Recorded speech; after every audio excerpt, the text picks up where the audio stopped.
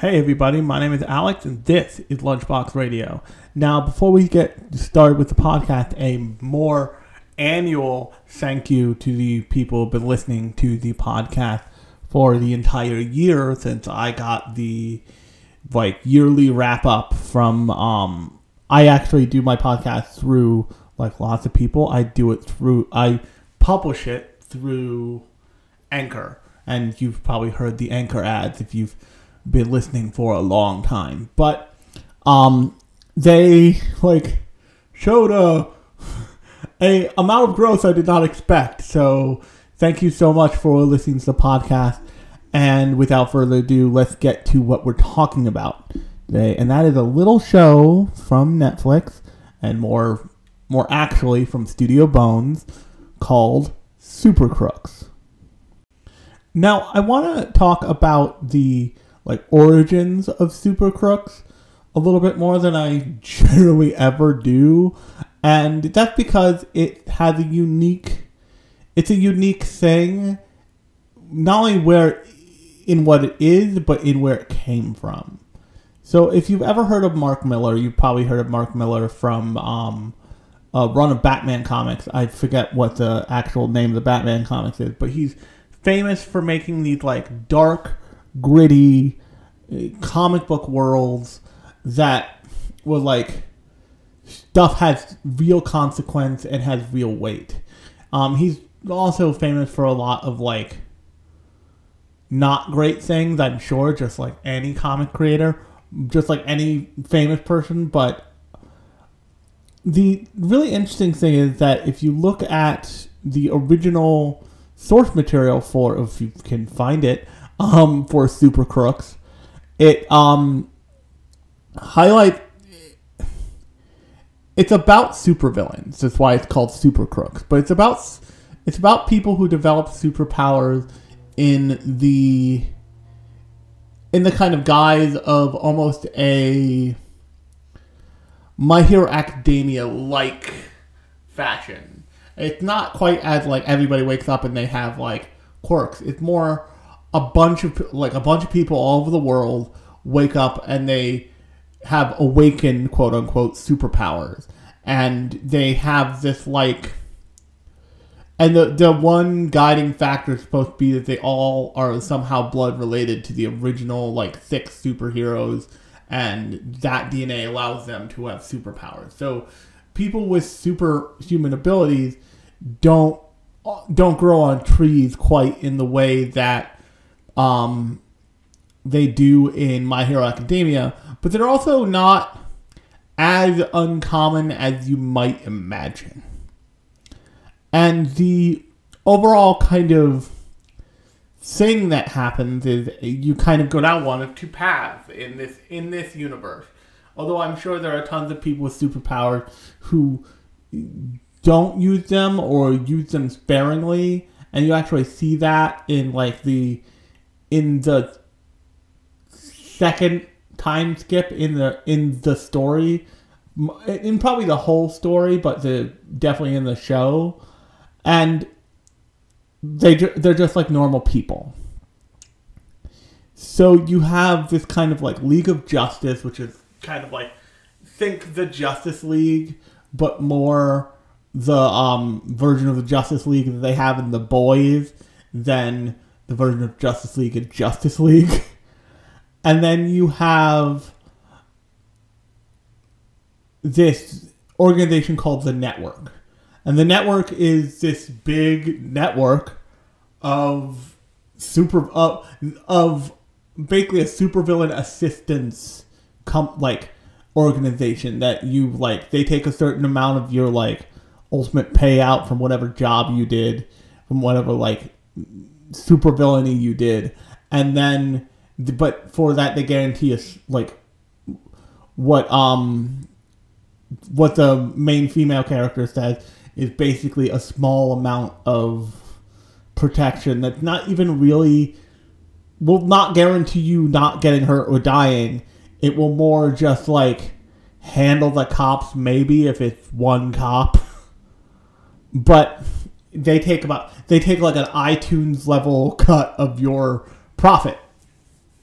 But which is to say about 30%.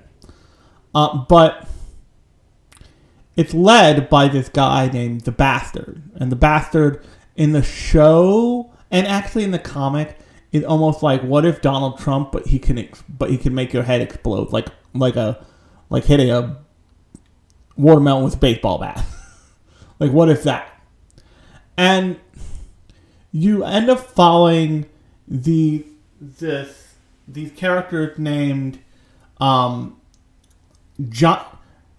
think it's Johnny Volt and his girl and his love interest.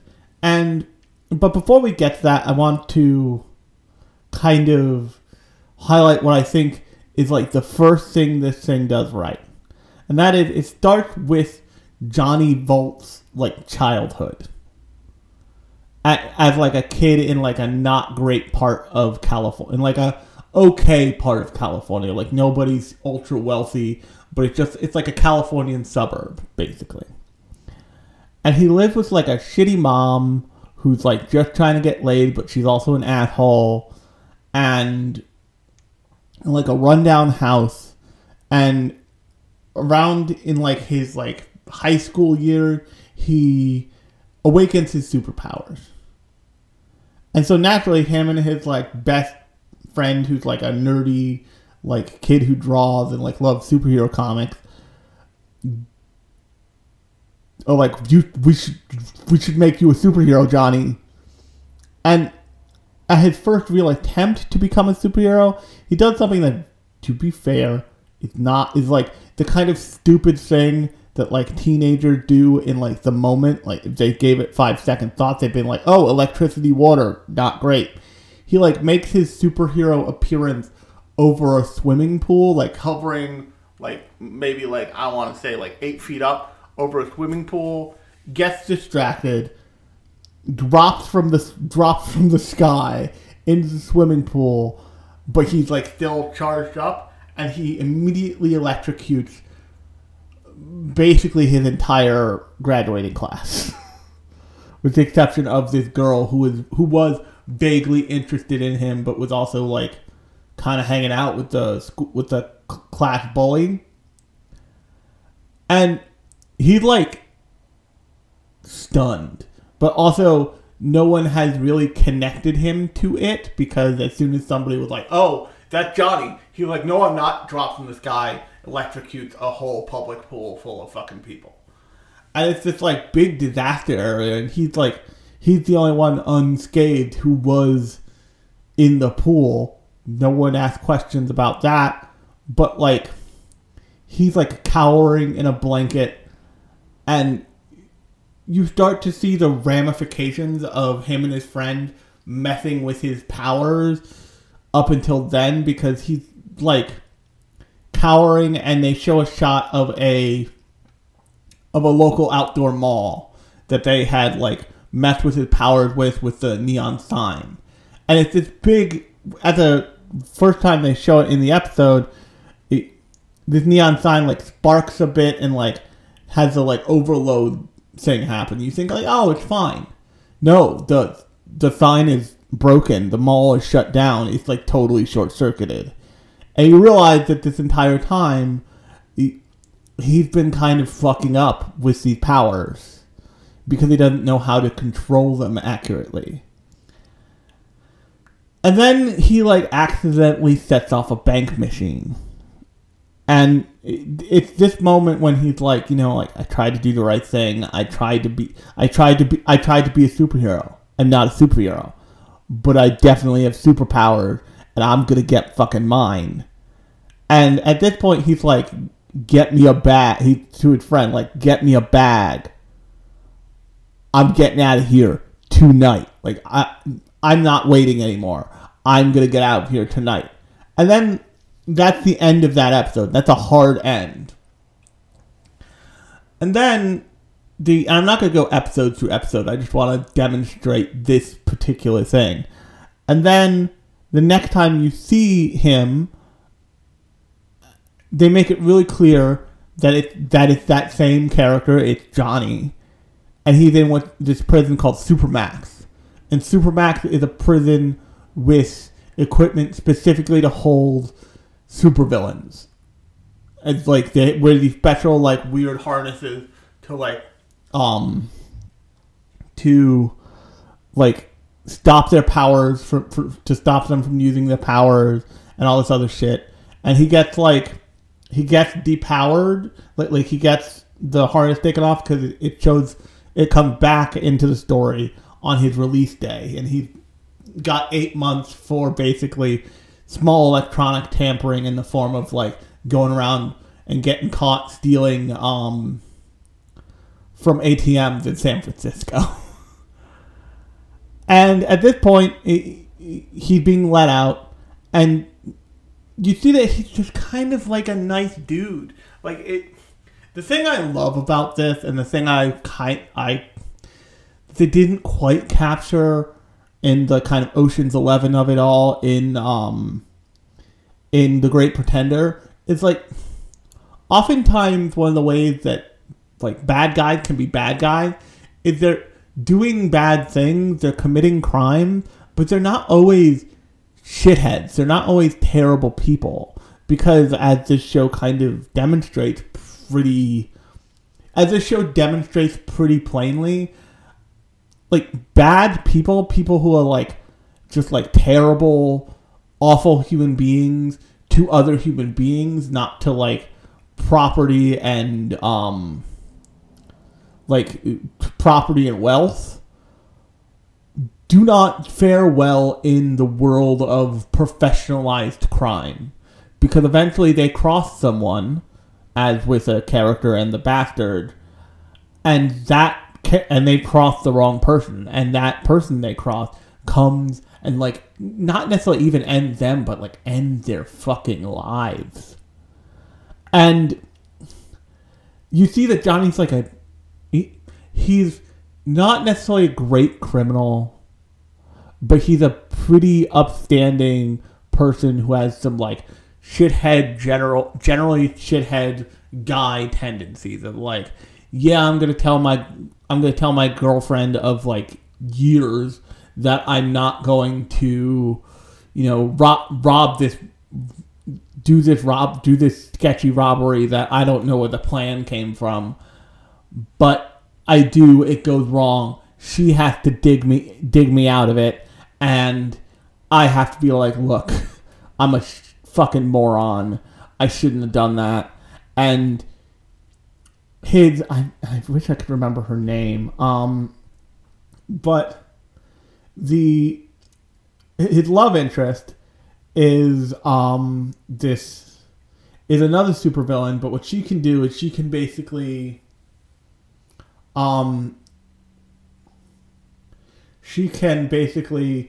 use telepathic suggestion. They say that it's like she's putting illusions in people's heads, and they have one instance of you seeing an illusion that's in somebody's head, and they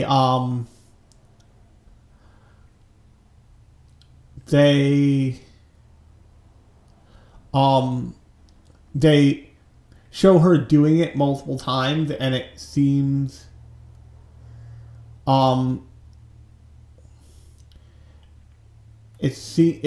it makes sense when you see it, and then the next time they use it in a way where it's almost like an Ocean's 11 like swapped feed from the Ocean's 11 with not the original one, the one with George Clooney.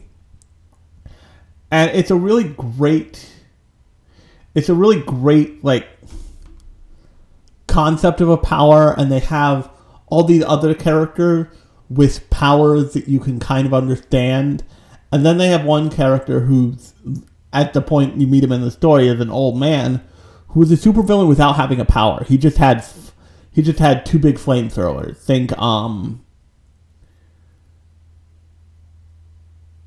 He just had two big flamethrowers and like gas tanks strapped to his back. And it was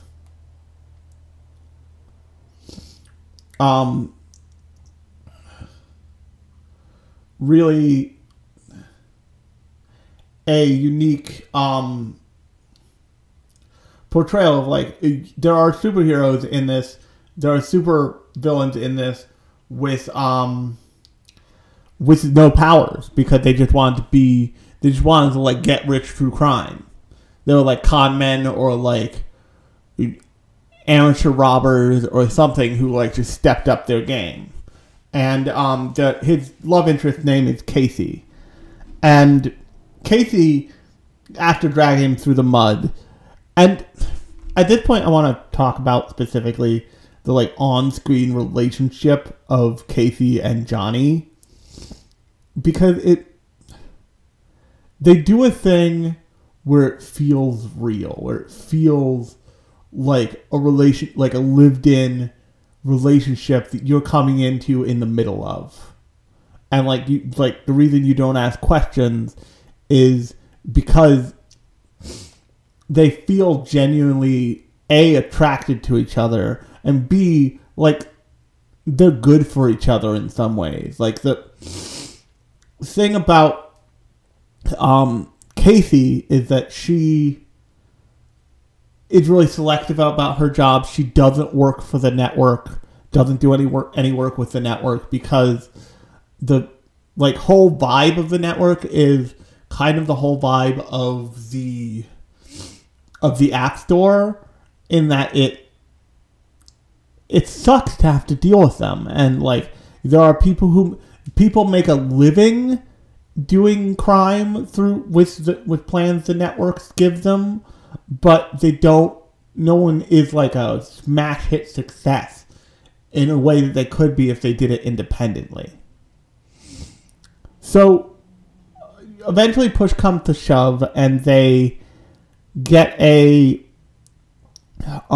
they have this job with this guy who was I think his name was like Hot Streak or something, but his real name is with this guy who was the flamethrower guy who was called The Heat in the 70s, and he is this character, actually this old guy named Carmine. And Carmine basically wants to steal back the helmet of this character who he had worked with previously after he had his own solo career as a supervillain.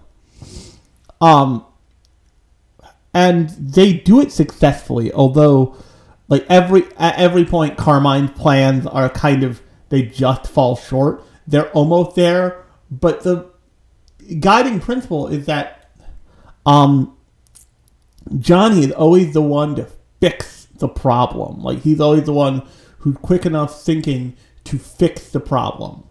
And they have this other cast of characters, a character named Josh, who is the ghost who can basically Shadowcat style phase through walls and shit. There's Salamander, who is, I believe Salamander is two people, and Salamander is these two characters who are Highlander style immortal. Like, they can get sliced and diced, like cubed up, and they'll like reconstitute, which leads to one of the better, like, dealing with a laser grid trap scenario I think I've ever seen in my life. It's just the most demented, most insane thing I've ever fucking seen. And then you have TK McCabe and Sammy Diesel.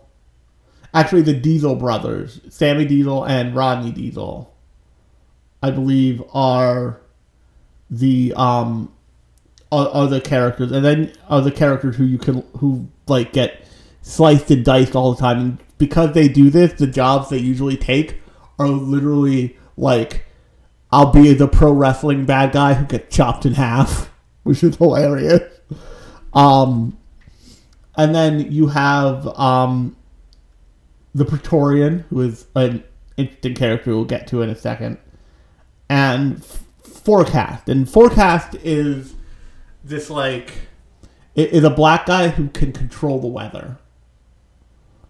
And with all of these characters, they do the kind of like, we're getting the band back together to pull off a heist. And they pull off the heist, and then they are immediately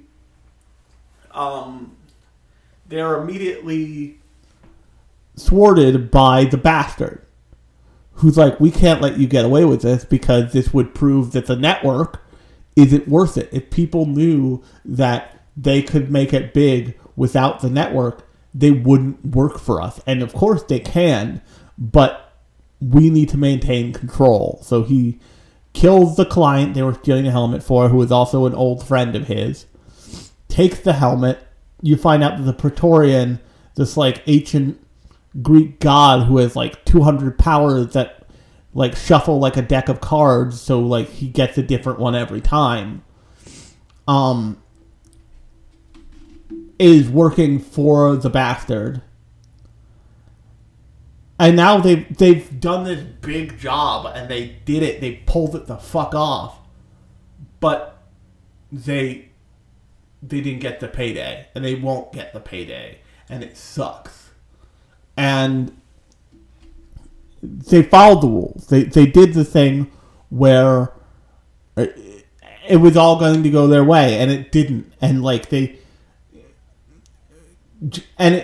Casey's case, she bet all the marbles on this. She was like, we're going to be billionaires in an instant. We can retire. Like, me and Johnny can get married, and we can have a life that is like easy and cushy and awesome. But because that didn't go well, she's still with Johnny at this point. But Johnny's like, look, our job didn't go the way we wanted it to. It's not going, we didn't get the big payday. But that doesn't mean we can't get married. And she, at this like lightens her spirit, and he's like, we'll get married tomorrow.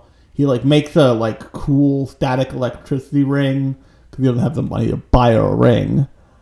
And she like, overnight, this whole thing happens. Only his old crime buddies show up to go out on a bachelor party. They like kidnap him and take him on a bachelor party after they get kicked out of the. And the thing that you kind of, the thing about his old crime buddies that is really great in terms of the show's storytelling, it's like, his old crime buddies aren't bad people, but they aren't like. The thing is that Johnny is so clearly a better criminal and has better superpowers than they do. In the like opening, in like the second episode's heist that they do, like of like a bunch of jewelry stores like along Rodeo Drive, basically, you see that, like, yes, all of them are really powerful and really talented, but Johnny is like on a whole different level. And they do a good job of making them all like still have skill, still have talent, but not have the kind of talent of like a Danny Ocean, and not have the kind of mind of a Danny Ocean, if that makes any sense. If you've ever seen Ocean's 11 or any of the Ocean's movie, you'll be like, oh, okay, I get it. That will make sense to you, I promise. And after they're like loose and got kicked out of a strip club and blah blah blah blah, Johnny, who's like still depressed that like he didn't get his big payday, but like happy, but like also kind of deliriously happy because he's going to get to marry Casey, goes up to his old trick and he just takes money out of a ATM. He like charges the ATM and money comes out. And he's like, yeah, you can't do this anymore because there's cameras at ATMs, mostly because I went all over the country and fucking stole from ATMs. And one of his like idiot buddies is like, yeah, that's why I bought our super suits. And then the next thing you see is them riding on an ice float, riding on a frozen trolley car down the hill, and just like taken from ATM every couple blocks.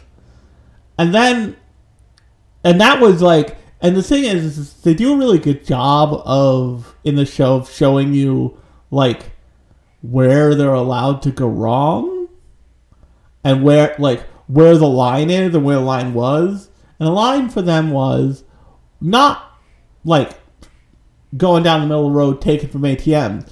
That didn't get them in trouble. What got them in trouble was when Johnny got emotional, they smashed the trolley car into a bookstore and tried to take all the MDA books because Casey needed textbooks for her legal degree. And Casey is framed as being the one who's making all the right decisions as a supervillain in this show, up until the 5-year time skip, which is about to happen. And so she works as a hostess and wait staff at a really high-end, trendy vegan restaurant that like serves celebrities and shit. She is studying. She's studying for a law degree, but she still also wants to make like a big splash and like be a billionaire through villainy, through like a big job. And she's very selective about the job she takes, which means that she doesn't take almost any jobs. And up until this point, you really see her as this really pragmatic, really honestly, like, hard-working, earnest character who is a supervillain, but yes, is a supervillain, but wants to work hard at it and wants to do it the right way. And it's contrasted in the fact that, like, Johnny, went to jail for petty theft, but because he's superpowers, he did 8 months in Supermax, which is a supervillain jail. In this case, he goes to jail for 5 years because he's a repeat offender, for stealing from a bunch of ATMs and attempting to steal from a bookstore. And he gets out of prison, and Casey's had enough. And this, like I said earlier, this tracks with like a real relationship. Like Casey, what is part of the criminal element, so she's okay with getting caught, especially when her boyfriend, who gets caught in question, shows a lot of promise, and she's like trying to get their feet under them constantly. But when she thinks she gets their feet under them, they get swept out from under them by something they could never control. And and then her dumbass boyfriend goes and like gets busted again. That's kind of the last straw. He's going to have to do a lot to get back in her good graces. And at the same time, you know, Crook's going to be Crook. And this is where the like title of this thing makes a lot of sense. The Great Pretender, which is a con artist anime also on Netflix, which would possibly inspired Studio Bones to go after Super Crooks, is about the like con artists who pull off the cons that are so big you never see the edges until they've taken all your money. But Super Crooks is about just that. It's about a bunch of just like criminals who can't help themselves, who the way they are wired is to, you know, steal from people. And actually, this is where the Salamander comes in, because the Salamander was the second in command for the network, and now he controls the network because the bastard has retired, and he's built this like big weird island in Japan, off the coast of Japan. There's a giant casino island, and he basically like never uses powers. He doesn't use his powers again until mostly the very end, until the end of the show. And he just kind of sits and prints money day in, day out. And the other thing you want to remember is that the network is it's made pretty obvious the network has created the technology that allows Supermax to exist, meaning the technology that allows Supermax to contain people with superpowers. And so the bastard has built that into his casino so no one can show up and cheat at his casino. But the other part of it is like, normally people aren't all that dumb to go cheating in casinos owned by like a supervillain who runs the like world's biggest and only global supervillain network. That seems like a bad idea, even if the payout is insanely high. But Carmine, being Carmine and never really having like his plans all completely worked out, that's what he attempts to do. He sweet talks somebody into like who can see in 30 seconds into the future, and into helping him, and he like basically counts cards in the Salamander's casino in Las Vegas. Gets caught, and he is on the hook for like $100,000. And Carmine goes crawling to Casey, because the thing with Casey is that Casey has the same kind, doesn't have the intelligence of, doesn't have the like scheming mind of someone like Johnny, but does have the ability to recognize like, oh, like I've heard of this plan, that you should get it on this plan, you'll get money this way. And Carmine comes asking his old protege for help. And at this point, Johnny has just come back into Casey's life. Casey is like, listen, you shithead, I can't do this anymore. You know, you left me at the altar. How do you think that feels? And he's like, but, like, why are you working in a donut shop? You should be fine. And she's like, I got shit grades in my MBA program. I'm not that smart, you dumbass. Clearly, I ended up in a donut shop. And so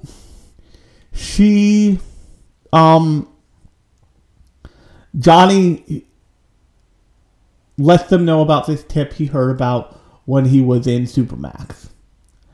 And the tip he heard about in Supermax involved the Bastard and the Bastard's new big East Asian casino hotel thing. And the other heist was... If the other heist was like a precursor to an Ocean's movie, this heist is the Ocean's movie.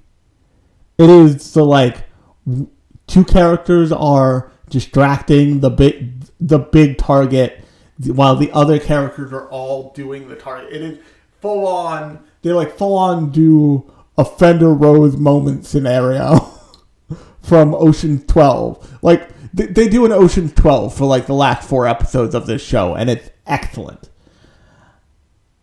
And by the end of the show, like, Johnny has proven, like, he knows what he's doing. Like, he has apologized to Casey for being an absolute shithead and going away for, like, 5 years he didn't need to and leaving her at the altar. And they have this little moment at the end where they show them all, like where they are all now, which is very heist movie adjacent also. But you see Casey and Johnny in a hot air balloon, like, having a romantic moment, and he asks her to marry him, and she's like, I'll think about it, motherfucker. You already left me at the altar once. I'm not super, like, I love you, don't get me wrong, I really love you, but I'm not going to give you the yes. Which is a great touch for the show.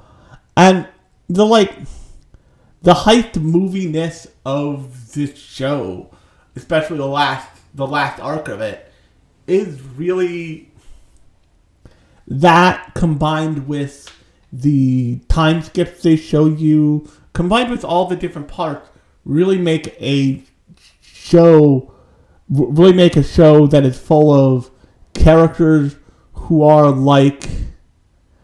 crooks that become, like, big time people who do heists. And the last thing I want to talk about is actually the laser grid sequence in this, because it's fucking incredible. The two characters, the two brothers, Sammy and Roddy Diesel, are the ones who are, like, Highlander style immortal. And they run, and there's this big thing where they have to disarm the, like, power detection thing that exists in the underground part of this casino, because they have to, if they disable it, they'll be able to use their powers, but before it's disabled, they can't. And they need, and Johnny is very specific, like, we need our powers, we need all of our supervillainry to be able to get through the booby traps that lead to this thing that they call a 4D briefcase, which is basically a hammer space bag full of a Fort Knox worth amount of gold, which is great. And so they have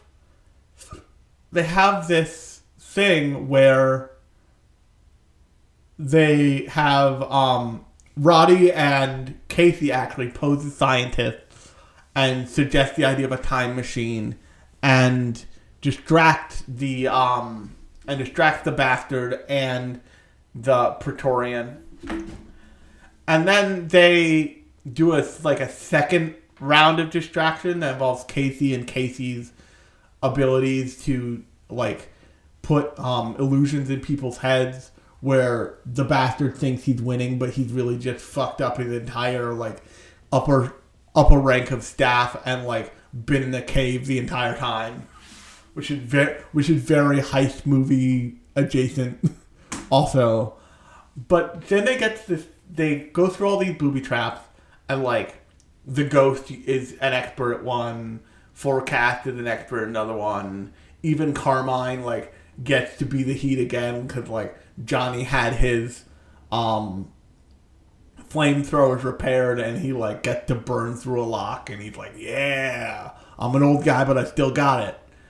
And then they get to the final booby trap. And the final booby trap is a like red hot invisible laser grid that that tracks DNA signatures, meaning that it will even cut the ghost in half, because the idea is that the ghost is really useful because he can just fade through things. But this would even catch the ghost. This would even catch old Joshy Boy, the ghost. And this is where they have the Diesel brothers just step up to the fucking plate.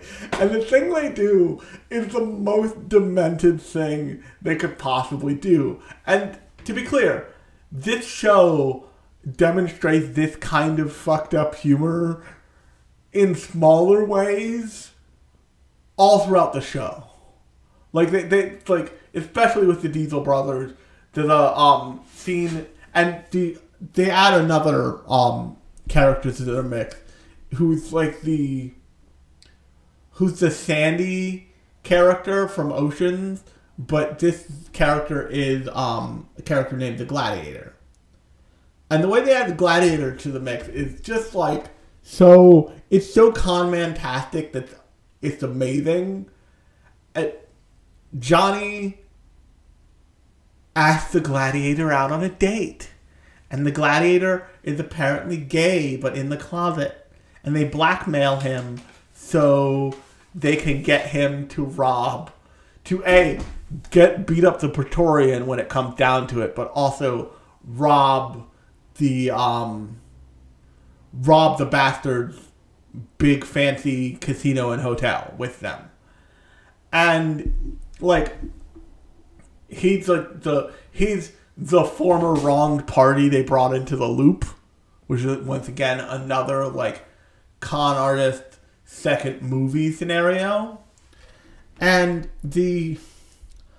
but the big thing with Sammy Diesel and with Sammy and Roddy Diesel is that, like I said, they're kind of both like Wolverine, in that they can take a hit and they'll just like reconstitute. And so what they do, and this, like I said, they've had like weird fucked up humor moments like this before, but nothing like this. And this is kind of the like all out balls to the wall like finale action finisher variant for this show, I think. And it's this, they both take their mark like they're running a race, and they race to the button on the other side that disables the laser grid. And as they race to it, the lasers just slice them apart like freaking chicken on a cutting board. And they like fall, reconstitute, run for another 2 feet, and then fall again. Until like, I think it's not Roddy, it's Sammy, who like, he like thrusts his arm forward so his arm gets chopped off, and like his limb flies and just smashes the button in. And then they reconstitute, and they're like totally naked because their clothes are totally like ripped apart by the laser. But like they keep cutting back to the other people. And one of them's like, "This is disgusting. What is wrong with you?" He's like, "Yeah, it was the best idea. It was the best idea with the amount of powers we have at our disposal. This is why we needed them." And then eventually even Johnny's like, okay, now I'm starting to get a little sick. This is perverse. But like, it's that kind of fun is also all the way through this show at its best, because it's called Super Crooks, and it's about these kind of like common supervillain criminal types, like elevating up to doing a like a heist for good kind of thing in the final episodes of it. And it's got a really unique look to it too. It feels much less traditionally anime than a lot of stuff, especially a lot of stuff from Studio Bones, the people who made this. And it for the most part avoids the feeling of like, yeah, this takes place in America, but like nobody knows what America is or means on this staff. And that's pretty impressive.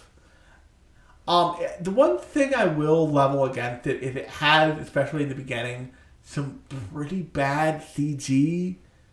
But when you're watching it, A, you only notice it a few times, and B, when you do notice it, you notice it because you're like, oh, they wanted to do this really complicated shot, and this was how they were able to do it, because they're using all the background elements in CG, so they only really have to animate the characters. And on that note, if you like this episode, I definitely encourage you to go check out Super Crooks on Netflix. If you have Netflix, I would not say this is like, I mean, if you don't have Netflix and you're listening to this, like, what, who are you? Like, who are you? You are fascinating to me. But assuming that you do have Netflix, go check out Super Crooks. It's 13 episodes.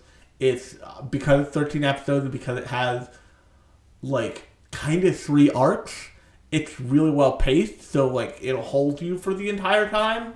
But on that note, my name has been Alex. This has been Lunchbox Radio, and I will talk to you on Sunday.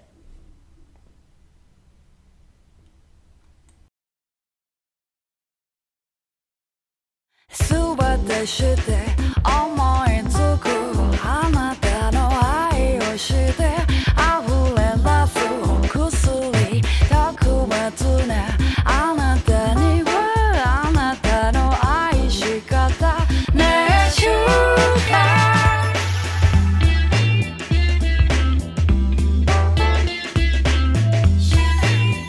ねしゅか温めて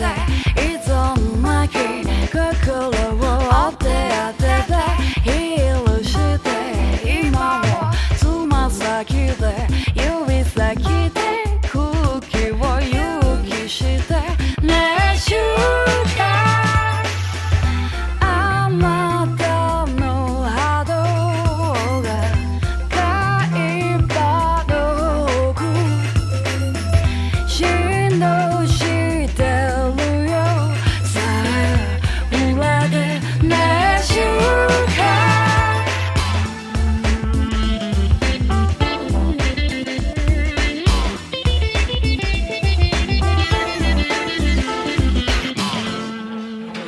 Sugar